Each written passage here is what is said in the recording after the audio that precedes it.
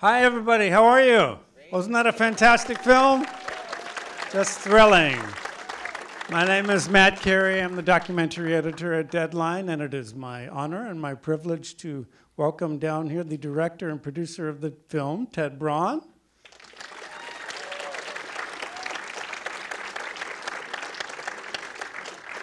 And by the subject of the film, Maestro Gustavo Dudamel. So Gustavo, I first wanted to ask you, I mean, it's not everyone who gets asked to be the subject of a documentary, but it probably gives one pause, and you want to make sure the right person is doing it. But talk about your decision to agree to do this documentary. I haven't agreed.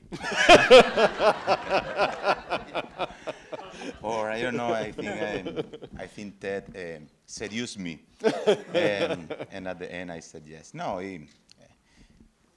it's very difficult, you know, to say yes to for something that is about your life, and especially when your life is so public in a way, and and sometimes so controversial. You want to keep that, but I think, I don't know, it was not difficult. No, you said yes very said quickly. yes, I'm It's an too easy late man. now. I didn't even really try to seduce you, Gustavo. we talked No, about no. music. We you know. No, absolutely. Yeah. But Ted is a musician. This is the most important thing that you have to know, and it's one of the things that I like a lot about the film. That is that line, you know, that connection, very deep with the journey in the soul of the music, and that is why you play the bassoon. Yeah. So that is why he is The voice of the soul. the as voice it's known. of the Yes, soul. the bassoon, Exactly. the voice of the soul. Well, Ted, talk about that and the importance of understanding what, you know, you've played in an orchestra, what that environment is like, and what a great conductor is and can do with musicians. Well, the environment that Gustavo and I shared, and that I think made it, fortunately for me, very easy for you to say yes, is that you know, we were both children who didn't really have an idea of what we wanted to do with our lives when music came into our lives. I grew up in a very small town in Vermont, more cows than people. Well, truly, many more cows than people, and I had a music teacher. A woman ran an after-school music program. I liked what I was doing. She introduced me to this fellow. His name's Neil Boyer, and he completely changed my life. He opened my eyes to the world of art, to the discipline of practice, and to what it was to come together and share something with an audience. And though I didn't end up a professional musician or, you know, a genius of the sort that Gustavo is, I did end up making films. And I think a lot of the groundwork for that came from those early days. And when Gustavo and I talked about that, and we talked about his own deep commitment to music's transformative power, we felt we had an understanding. We shared that language and English and a very tiny bit of Spanish. I don't know. Gustavo, we see in the film, of course, that you were so young, a teenager, when you became the conductor of the youth orchestra. How have you changed as a conductor over time and evolved? Have you? Would you say you have changed? Of course, yeah. I think the meaning, you know, the feeling is the same. Of course, we change because the experience. And well, I started to conduct when I was 11 years old, so it's already 30 years conducting. Of course, I have changed maybe in, I don't know, it's difficult to see yourself I can when help I was you. young, and then when now how I conduct now, I feel embarrassed a little bit. But yes, it's especially the action of thinking that change, that evolve. It's not a change. The gesture is one thing, but at the end is what you connect with the orchestra and with the audience at the same time. Especially, you know, what you normally see of a conductor is the back, and it's very difficult. But the orchestra, that connection, that kind of philosophical, psychological, intellectual connection, it evolved with the time, and I think yes, I have evolved in a way. Yes, for maybe for better or for bad, but I have evolved. I remember you said something to me when we first sat down. One of those conversations that you quickly came to say yes about was that you had reached a point in your life where you were no longer thinking about how, but Yes. why. Exactly. Why play a particular music? Why play a particular piece of music, and why play that particular piece of music now? Yes, And that was not something you felt that you. Yeah. Exactly. It was how to make things, but why you make the things. And there is a lot of my maestro was always talking about the instinct, you know, to be a natural conductor and to have, of course, the instinct. And that was one of the first things I think that he saw when he saw me conducting when I was a child. But also I think he teach me, he gave me the tools to make an evolution to the next question that was why I was doing the thing. So yes, this is true. That was one of our first conversations. And Ted, I think one of the things that's beautifully captured in the film, we spoke about this yesterday, was how Gustavo was able to communicate musical ideas to an orchestra in a way that also we as an audience, whether we're musicians or not, I'm not, unfortunately, we can understand too. So you let us in on that process, but talk about his, extraordinary capacity to come up with metaphors to really illuminate that process. Well, I think having just seen the film, you had a chance to see it, and we winnowed down, a cornucopia in just a couple of examples. The wonderful, it needs to sound more like champagne, less like moonshine, or you have to feel the orchestra like the air beneath a bird. I mean, we talked about this at one point, and you explained that part of your training with Breu and in El Sistema is in analogy, in helping people to see things in different terms. And we making the film were just struck by this over and over again, and I was curious to learn that it wasn't accidental, that it was something that you had as part of your training. But I like moonshine. We need to find a bottle. Exactly. You didn't want to knock moonshine in that. No. It's especially from my town, Barquisimeto. So Cucuy is a the special, Cocuy, yeah. exactly. Yeah, moonshine. I think of roots music in Appalachia. But I don't know. That's another type of music altogether. We see just how, of course, critical El Sistema was to you, Gustavo, and continues to be today. Do you ever think about, if you had not, if that hadn't become part of your life, where you would be without El Sistema? I don't know. I don't know because the Sistema has been part of my life even before I was born, because my father was member of the orchestra and I was listening to the trombone, I'm sure, in the belly of my mom. and dancing a lot of salsa in the belly of my mom. I think I don't know really. If I answer to you, maybe I will be a lawyer now, or a doctor, or things that I love, that I admire, but I don't see myself doing another thing, Yeah. I don't know. Maybe yes. We're glad you are not doing something different. But you, By the way, when I did the test for the university in Venezuela, you have to do a test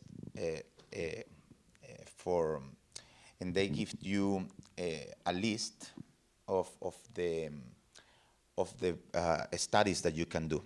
And I remember the list. It was philosophy, the first one. Aw. Then it was law, and then was music. See, I don't know. Imagine that I was 16 years old, so yeah, I don't know. I can be a good lawyer. If you need one, wait a few years and I can and I can help you. Maybe, I don't know. As a musician yourself, Ted, is there a favorite piece of music that Gustavo conducts or maybe has recorded for you that just lifts you out of your chair? And Well, you know, every time I sit through the film, I feel tugged in a different direction. It was wonderful to sit here with an audience and feel the excitement of those pieces. I mean, I know there were a couple of them, like after the ninth, people actually were applauding in the audience, which was thrilling to hear. I have to say, at the moment, I love that rehearsal of the Prokofiev that you were doing remotely. You know, that was so weird. I mean, when we recorded it and filmed it at the time, it's like, we'd never seen anything so strange in our lives, and now it's completely normal, you know? But that was in, what, 2018? Exactly, it was before the pandemic. Yeah, it was before the pandemic, Yeah. and somehow that bit of guidance you give them to make the music visible just fires them in a way that's thrilling. But my God, the Tchaikovsky at the end for Abreu, how can you choose? Oh, it's so truly thrilling. I hope everyone felt that way tonight, and to hear it in a theater is really wonderful with the sound. I want to talk. I think this film is coming out at a really important moment in many respects, in multiple ways. And I'm very struck by the context, actually, if you'll permit me to, of Ukraine, because I'm sure many of you here have seen videos on YouTube of classical musicians playing, the orchestra, Kiev Orchestra playing, and that they're, in these kinds of times of immense tragedy, we gravitate, I think, especially towards classical music. I think because of its, well, for many reasons, partly it ennobles us. It points us to our higher values. And, you know, it's almost as if music is the opposite of war, if you will. Maybe you could speak to that, either of you coming out now, and that this is a great comfort to us all, I think, to hear this beautiful music. You know, having navigated these last several years with Gustavo and making this film, I really was taken by the way in which you navigated two of probably the toughest years of your life, I would say, and did so by hewing to this belief that there are things that bring us together that are more powerful and stronger than the things that divide us. And that art is at the center of that. And if we retain and maintain a conviction to that and not get swayed, we can really contribute something special to the planet. And I think those musicians that you're referring to are part of that same movement and feeling. And to have a chance to be around Gustavo as your own convictions about that were forged and tested and finally affirmed in the music that he made was, to me, deeply inspiring. And to be able to share that with audiences in any circumstance is great, but at this moment, when there is such a glaring example of injustice and suffering and such inspiring responses in different ways, it's wonderful. I feel worth the long wait to get on the other side of the pandemic and be in a theater with people sharing this communal experience of art. We're going to open it up to a couple of questions. Yes, thank you, Ted. Well, thank you, Gustavo, for expressing it and bringing it to us. Gustavo, you've spoken about this, but maybe you could talk about it's addressed in the film, but your sense of the importance of music to humanity, that it's just intrinsic to, you know, what we can be as a species. You know, it truly is us at our greatest, I think. Yeah, absolutely. Music is beauty, you know, and it's an universal language. You know, we don't have to speak a specific language to understand a symphony or even a song with lyrics. You know, it gives to you a feeling, something that goes beyond any kind of normal communication. And that is the power. That is the power. I think what Maestro Abreu did, his vision with El Sistema, was to make that language accessible and for millions of kids, of children, to speak that language. And you see that the spirit of these orchestras is not only that they play the last movement of the New World Symphony in such a level, you know, in that núcleo, in Los Chorros, is their commitment, their understanding, the teamwork, the work team that they do, you know, the relation that they create. And it's the most beautiful thing because they are all different. We all are different, you know.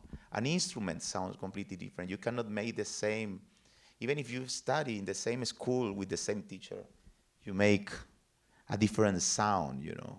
Your vibrato in the violin, your way to breathe, all of that. But at the end, it creates harmony. And it creates a harmony that goes beyond perfection, technically, and it creates that kind of healing feeling that you have when you do music, you know. That is why when you are sad, you go and you listen to music, you put some music, and what is this music telling you in words? Nothing. It's only completely something deep, ethereal, but at the same time very deep, that it gives everything to you. And especially for these children, you know, that can live in a specific condition or in a country with a specific situation or whatever, it gives that space to speak that language. And it's amazing, it's great. We were talking about that very difficult moment. Maestro Abreu, I will say, he was a man of crisis. He teach us that a crisis was an opportunity all the time. And I saw that with music.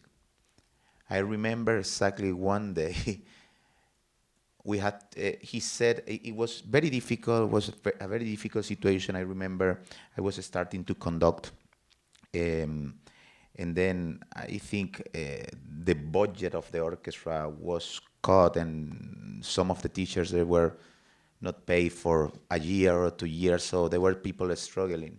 It was with the Simon Bolivar Orchestra. And they say, well, in 2 days we have to play Mahler's Third Symphony, the longest symphony and one of the most difficult one. and we were like, what the hell? So Mahler 3, you know, we don't have a budget. We have to play Mozart maybe, you know, with few musicians. No, he picked Mahler 3, you know, 8 horns, you know, the biggest orchestration, whatever. And then I remember we have only 4 horns.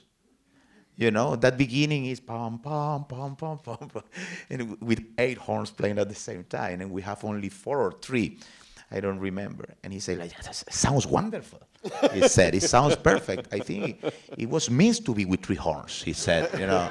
I think Mahler was wrong. And then, no, he played with us to make us proud of doing that in that way. He convinced us that was the way how it have to be played. So he saw an opportunity. He created in us, you know, that amazing courage to do. I remember also, it's a video of us.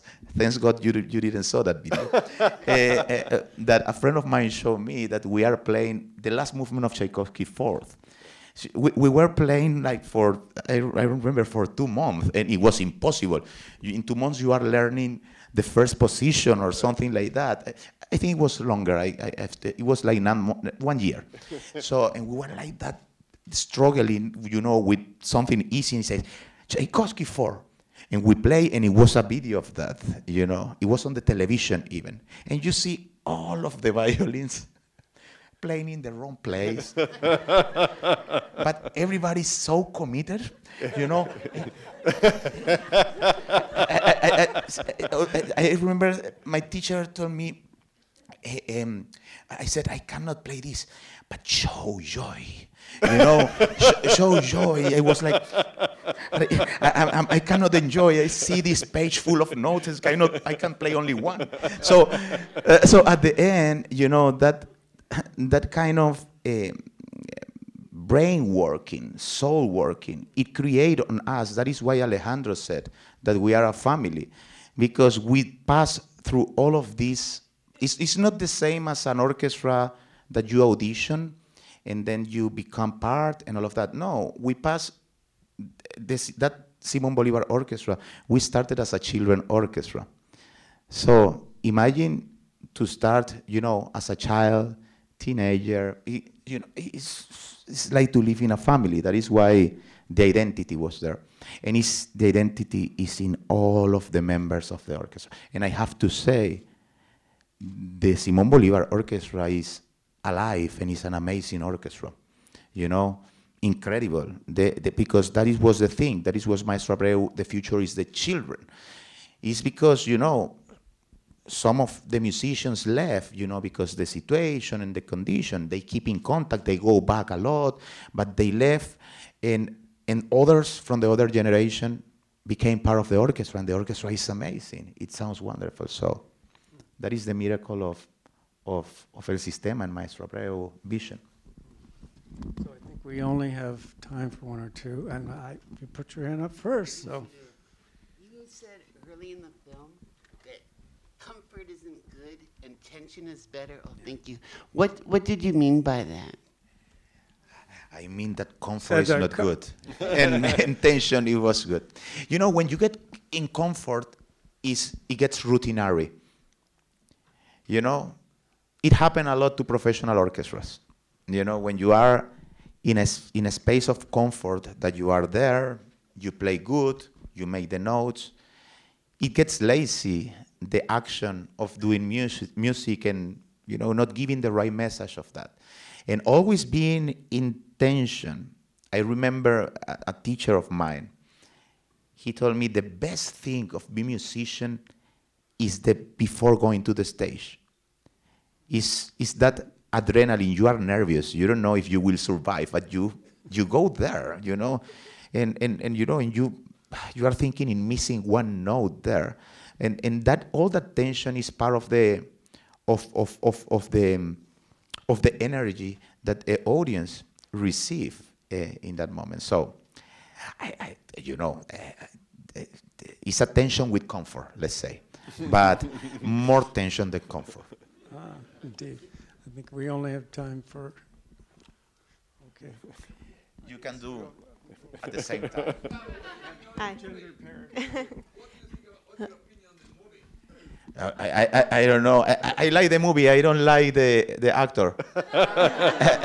So no, it's not true. It's great. It's beautiful. You know, it's when we started, like 6 years ago. No, We started in February of 2017. February. so it's 5 years ago. 5 years ago were those 5 first years rehearsals. ago. Imagine to see your life back. You know, it's very strange. It's kind of wow, but it's wonderful. I think you read it really well, that journey. Thank you. Really. You have to imagine yourself flipping through photos of yourself for the last 5 years with 300 people beside you. It's a bit of a shock. So I have a lot of Thank you. Thank you for the film. I loved it. You're welcome. I'm wondering, Gustavo, if you could speak to about El Sistema's perhaps like advocacy of Venezuelan music. I'm curious about Venezuelan music and if El Sistema also taught about Venezuelan music to people outside of Venezuela. Yeah, well, Venezuelan music is incredible. We have an amazing program called Alma Llanera.